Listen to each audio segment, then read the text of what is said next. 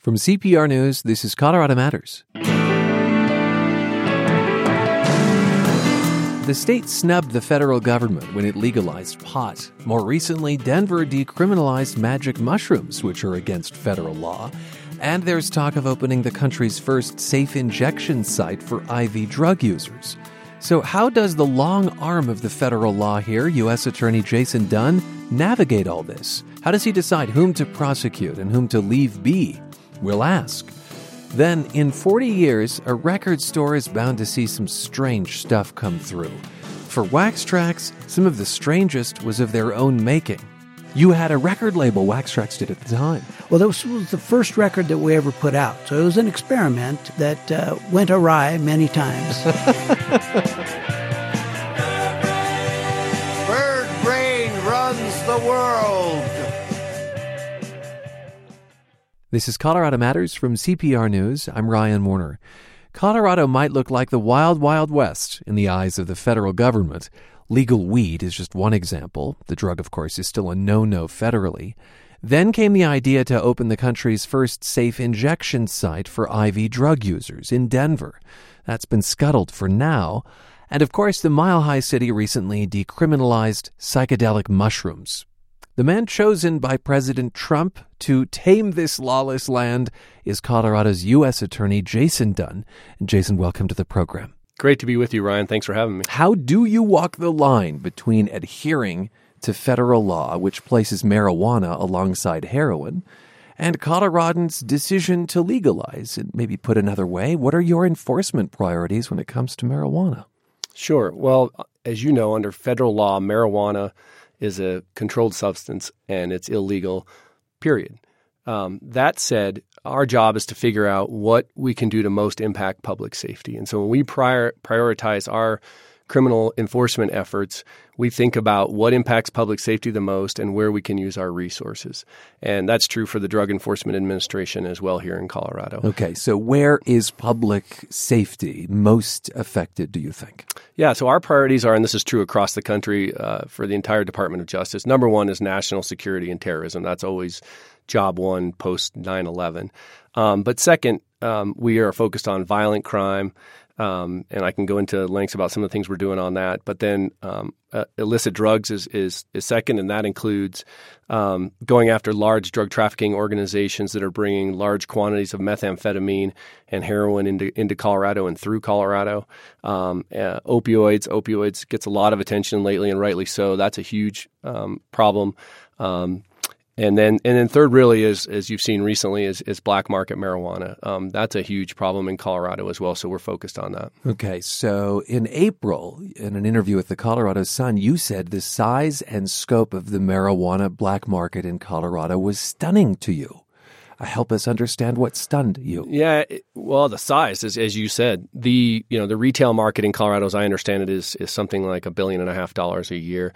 I've been told anecdotally by the DEA that the black market, and that's and just to be clear, that's marijuana that's being produced illegally under federal or state law, and that's being almost exclusively produced for out-of-state shipment, and the DEA is finding it virtually in every state in the country, and they think that it may be a larger industry in Colorado than the retail industry, and these are almost all primarily home grows. We held a press conference recently where we announced the results of a 2-year investigation in which we executed search warrants on approximately 250 homes that were being used to grow 400 or 500 all the way up to 1,000 plants in the basement with in most cases, nobody living there. These were homes where in Colorado? All over from Colorado Springs, Pueblo, all the way up to Greeley, but primarily concentrated in the metro area. And these are not homes that are run down, abandoned homes. The average value of the homes that we actually filed forfeiture actions on was about $400,000. These are homes that that are in suburban working class neighborhoods. The lawns are maintained. They don't look like drug houses, but they are. Who's behind these grows? Yeah, so we're working on that. It's a complex analysis, and it's an investigation that I can't go into a lot of detail on. But we think there may be some connection among them, and I'm talking these are hundreds of homes. But we're still working on that and trying to figure out what the connection is. But it's a complicated effort. It may involve the dark web and cryptocurrency. So we're investigating all of that. Do you think that there are foreign actors involved in this? There are certainly, as our arrests that were disclosed showed, there are people who are of foreign nationality. Primarily in those arrests were primarily Chinese. Chinese. And what do you think this would be funding? That's what we're trying to figure out. Okay. It's got to be a huge amount of cash. I was trying to crunch the numbers just on what one house can generate in cash, and it could be upwards of a couple $1 million a year, and it's a cash business, so that money has to be flowing somewhere. How do you know that marijuana makes it out of Colorado? You say that this black market is primarily serving other places. How do you know that? Yeah, that's what the DEA tells us, that when they have seizures in other states and they talk to the people that they're catching, they're asking them where they got this 50 or 100 pounds of marijuana, and a lot of reports are coming back that it's coming from Colorado. Okay, if marijuana business people, legit ones, are listening, from dispensary owners to, there are payroll firms that work with the cannabis industry. And frankly, if marijuana users are listening, how do they stay right by your office? Well, there is no right by our office. Marijuana is illegal under federal law. But, as I said, we have to make enforcement decisions and make priorities.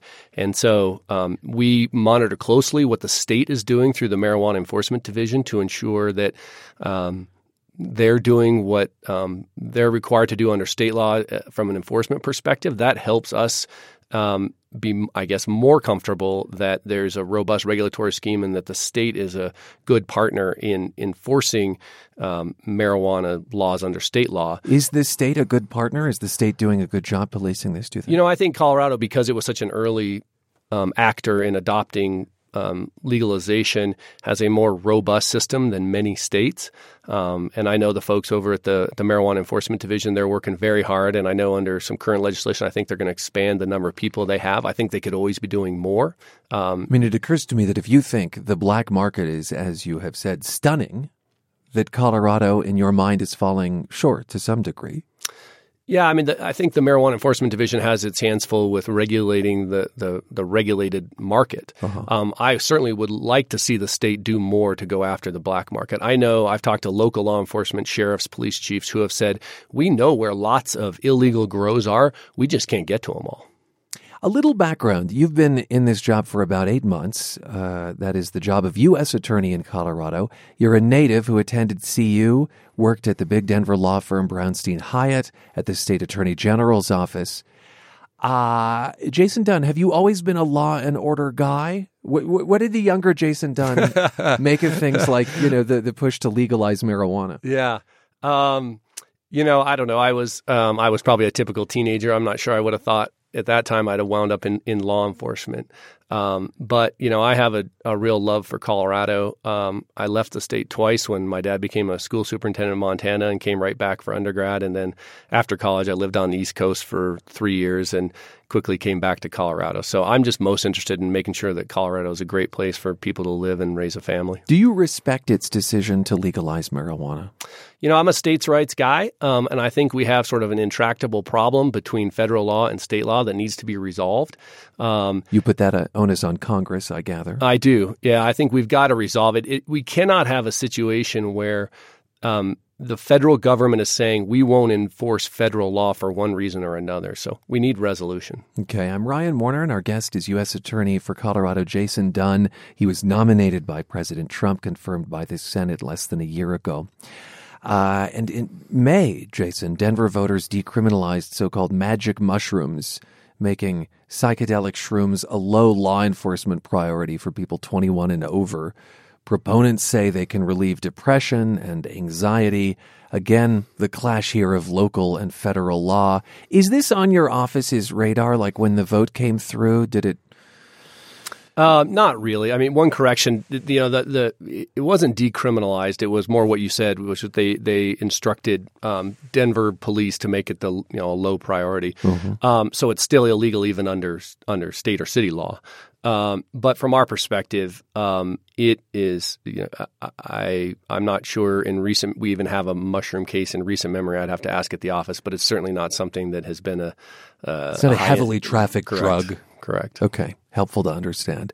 Let's talk about the possibility of a supervised injection site. This is where IV drug users could inject in private booths, but near trained professionals that could help if there's an overdose or refer people to treatments.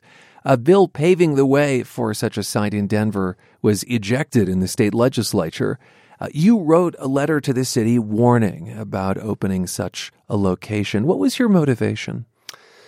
Yeah, I went into that issue. It was sort of sprung on us when City Council did what it did, but and I went into it with a fairly open mind to say, to look at that and think, is this something that could have a positive impact? Right. This is often referred to as harm reduction. Right. And so they cited, and people cite frequently to a site in Vancouver.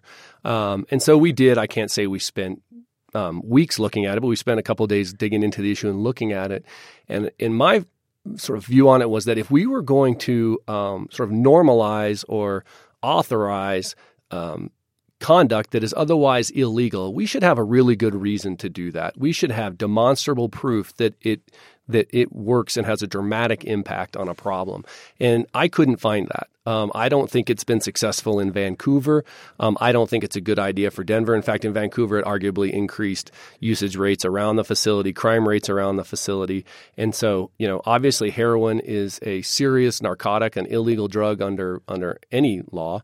And in our view, it would only exacerbate the problem. And in my view is that if we're going to do something that arguably normalizes otherwise harmful conduct, we ought to have a really good reason to do it. But if someone is injecting in an alleyway with no supervision versus in a facility that has a nurse, isn't there inherent benefit in the latter? There's no question that if somebody overdoses in a facility and is hit with Narcan and is saved, that person has been saved. The problem is that people don't just shoot up once a day, and they don't do it just in those facilities, right? They will do it 4 or 5 times a day, and they'll do it many times outside that facility. So I'm not sure it even has a measurable impact on the death rate. Moreover, I don't think people who are or live in an apartment or doing heroin, other places or prescription opioids are not going to be driving down to this facility to do it. So you're really just facilitating one population. And second, you're not even, the antidote, the Narcan, only works on heroin, doesn't work on meth or cocaine or anything else. And all those drugs would arguably be allowable in the facility. In our first half, you brought up opioids. What exactly is your office's role as U.S. Attorney in fighting the opioid epidemic? Who are the bad actors that you're looking at? Yeah, so we're addressing that in 2 ways. One is, of course, we're going after large drug trafficking organizations that are bringing heroin into the state. And there's obviously a very strong link between heroin use and opioid use. Absolutely. Prescription opioid That's use. right. I mean, the estimates I've heard is that 70 to 80% of heroin users started by abusing prescription pills. So we have a focus on that as well, and I'm really proud of one of the things we're doing in our office. It's actually on the civil side, not on the criminal side, but we have really smart lawyers in our office who are taking federal data, federal Medicare, Medicaid, TRICARE, which is the military insurance, and we're mining that data to figure out who the statistical outliers are in terms of prescribers, doctors, pharmacists, nurse practitioners, and figure out who are the statistical outliers so we can figure out who to target as who are basically distributing opioids. So you might see, for example, a pharmacy where they have a really high incident rate of distributing or of prescribing a 3-drug cocktail that has no purpose other than to give a high of an opioid, an antidepressant, and a muscle relaxant. Or you might have a pharmacy where the average patient is traveling an inordinate distance to pick up their prescription. Why would that be?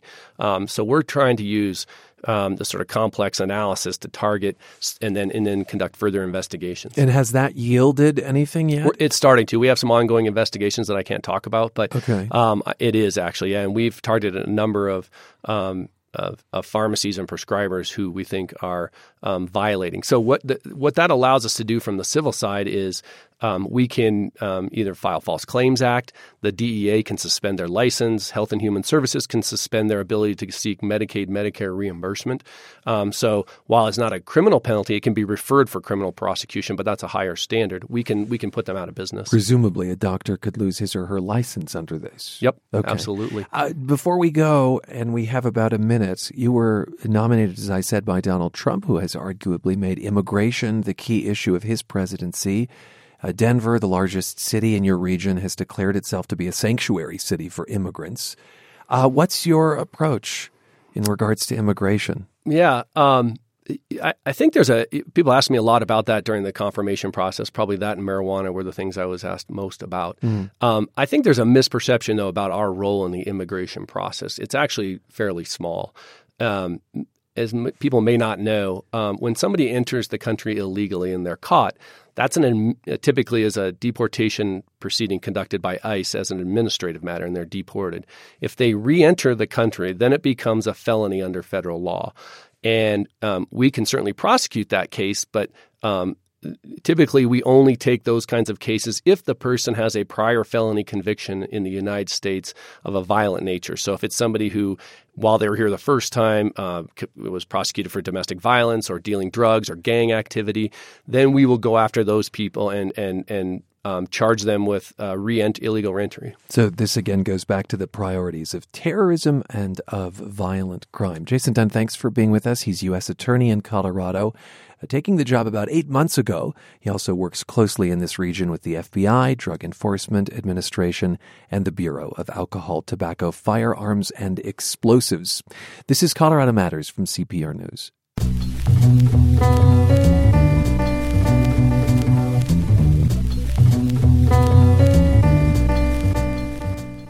History is littered with defunct record stores. Think Sam Goody, Tape World, Tower Records. But in Denver, Wax Trax has survived. It's been around since the 1970s. CPR's Exandra McMahon took a walk down memory lane with its owners, who've been running it for just over 40 years. Even moving to their current location is a story in and of itself. Well, let's start over here. We took over this building, when was it, Dwayne? We got into the corner store in 78, and then we got this space probably early 80s. It had been a woman who had a needlecraft store. She was very nice, kind of an Earth Mother hippie. And one day a couple of guys, one of them chased the other one into the store here where she was at. They had a big fight. She was yelling and screaming. They ran back outside, and one of them shot the other one in the alley right here. And she closed up about a week later, and then we took it over. So well, that kind of gives you an idea what the neighborhood might have been like in those days in 78. It's more of a shopping area now instead of a shooting each other area. I'm Dave Stidman, co-owner of Wax Trax Records. Been doing this for 40 years.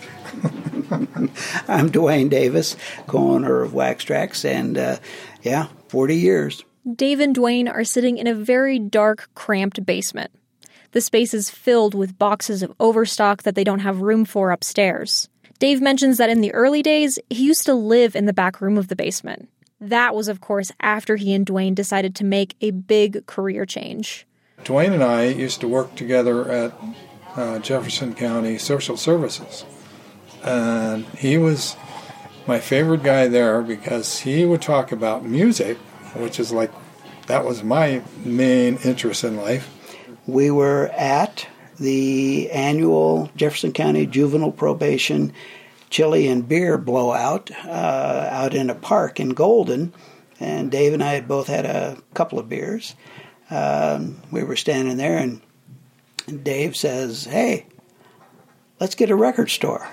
And I said, "Well, open another beer and let's do it." And a couple of months later, indeed, Dave had talked with Jim and Danny, and they liked him. They liked the way he knew music and the way he responded to music. We thought, well, this might be the right thing to do, because social services was a meat grinder job, and we were getting tired of saving kids and decided we'd rather corrupt them. The two people Duane mentioned, Jim Nash and Danny Flesher, were the original owners of Wax Trax. They opened the store in 1974, hoping to expose Denver to music it had never heard before. Then they decided to sell it 4 years later to launch the Wax Trax record label. They were very knowledgeable about that music, and so that's what they carried. And they were hoping that we would kind of carry on that same tradition. Not only did the original owners leave behind a tradition of selling niche records, but they also left behind some famous regulars, like Jello Biafra, the former lead singer of the Dead Kennedys. And Jello Biafra has been a longtime friend and customer of the store since day one. He used to shop at Wax Trax when it was the old owners, Jim and Danny. When they left, they told Dave that we were inheriting $100 in new stock and Jello Biafra. We sold all the stock, but we still got Jello. In the basement, Dave and Duane point out various objects, relics of decades past, like an old cash register covered in stickers. Duane says despite its appearance, it is not the store's original register. The first register we had must have weighed 100 pounds, was about this much taller, but it got taken out in the first car crash into Wax Trax, of which we've had numerous, being on the corner of 13th and Washington. Aside from cars smashing through their store, taking out stock, business was good for Dave and Duane. Until it wasn't. At the turn of the century, we hit bottom. The age of CDs and the internet hit Wax Trax hard. And then around 2003, we noticed a vague uptick in the sale of vinyl. And vinyl was supposed to be dead, and nobody was supposed to be carrying it, and we had never not had one store dedicated to vinyl. And the next year, well, it happened again, and we didn't have to borrow money. And by 2008, I would say that we started to get confident that this wasn't just an anomaly that had occurred and was going to disappear. And it's safe to say the vinyl boom isn't going anywhere anytime soon. Forbes reported that 2017 saw more than $700 million in vinyl record sales. And for Wax Trax, after 40 years, there never seems to be a shortage of music lovers willing to spend the day sifting through endless record stacks. Yeah, on a Saturday afternoon, pretty busy in here. I'm Alexandra McMahon, CPR News. Alexandra's report first aired in November, but Wax Trax is the subject of a documentary that's now on digital platforms called Industrial Accident, the story of Wax Trax records. Over the years, some pretty weird stuff has come off those record stacks. We asked owners Dave Stidman and Duane Davis to pick some of the strangest songs they've run across. The first is locally grown and features the beat poet Allen Ginsberg. I understand he's backed by a Denver punk band? Yes, he is. A band called the Gluons. The Gluons? The microscopic atomic particles. Okay. How in the heck does Allen Ginsberg front a punk song? Well, he was up at the Naropa Institute and hooked up with Mike Chappelle, who was in that band, the Gluons, and they hit it off, and Mike wanted to put a single out, so he approached us, and we said, sure, why not? You had a record label, Wax Trax did at the time. Well, this was the first record that we ever put out, so it was an experiment that went awry many times. Bird brain runs the world. Bird brain is the ultimate product of capitalism. He could not sing. He had two voices, his Jewish whiner and the voice of God. And for Bird Brain, the song on this, he uses his Jewish whiner voice to very good effect, but he had no sense of timing, and Mike would have to stand like 1 foot in front of him and wave his hands to let him know when he had to come in for the lyrics. Money to developing nation police states through the world bank. Bird brain offers brain transplants in Switzerland. Bird brain wakes up in the middle of the night and arranges his sheets. I am Bird Brain. Did this sell? Not real well. Has it become valuable now in the age of eBay, etc.? Well, not really. It'll Okay. go for about 10. $10. Yes. Okay, your next track is called Red Temple Prayer, Two-Headed Dog. Who is this, and why did you pick it? Dwayne, I think you picked it, but I love it as well, and it is Rocky Erickson from the 13th Floor Elevators. The 13th Floor Elevators. Yes, now that was a 60s psychedelic band that had some great records. Unfortunately, Rocky did a little too much LSD, so he ended up in an insane asylum, and this record is one after he got out. After he gets out of an asylum. Yes. And at that time, he was trying to get a notary public to certify that he was being visited by aliens. Two-headed dog, two-headed dog. I'd be working in the Kremlin with a two-headed dog, two-headed dog, two-headed dog. I'd be working in the Kremlin with a two-headed dog. He has a super great screaming voice. Is very effective in this kind of songs that he sings. Now, this one does have more value, I think, than the glue-ons. Yes, I would think so. It sells probably $50 in the $50. neighborhood. Yeah. This prompted me to Google two-headed dog. Don't do that.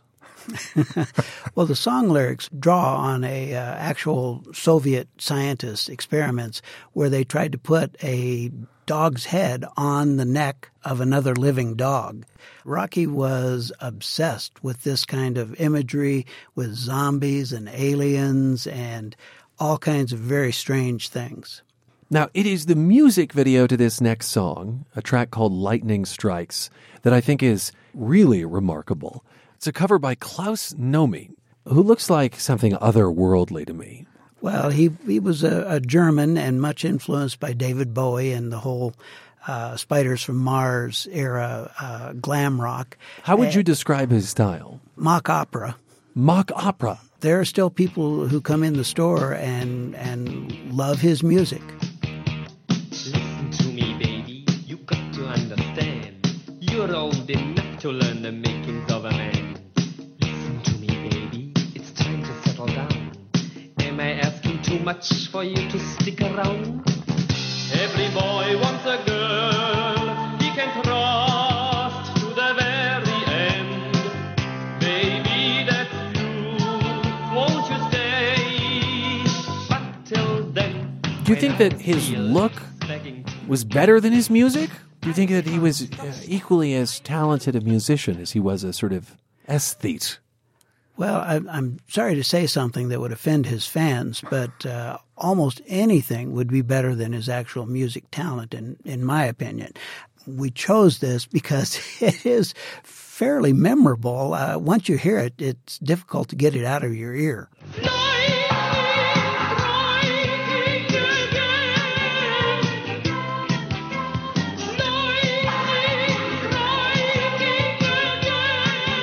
You describe your next selection as the ultimate room clearer for the party you want to end.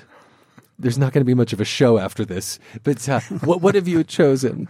Well, the legendary Stardust Cowboy singing or performing Paralyzed. Now, wait, you almost said singing, and then you corrected yourself. Well, it's not really singing. It's more sort of yelping.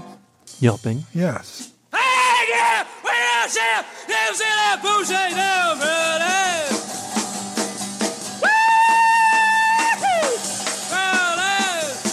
This is from 1968. Yes. Now, I found first copy I ever had I found in a thrift store. I used to dig around thrift stores looking for rockabilly singles. So I'd pick anything and I had never heard the song. But I picked it because I thought it might be rockabilly. And so I got it home, tried it out, and I was surprised to hear what it was. I have to admit, I do find it enjoyable, but most of anyone else that have played it for clears the room immediately and doesn't want to hear any more Thank you for trying, but that's awful.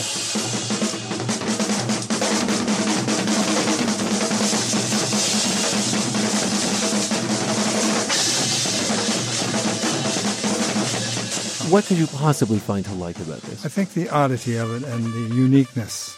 I don't like common rock very much, but that was a record that I've never heard anything like it. She's like the anti-James Taylor. Possibly, yes. I don't think James would do a song like that, no. Thanks for being with us, gentlemen. Thank you for having us. Oh, thank you for introducing these records to the public.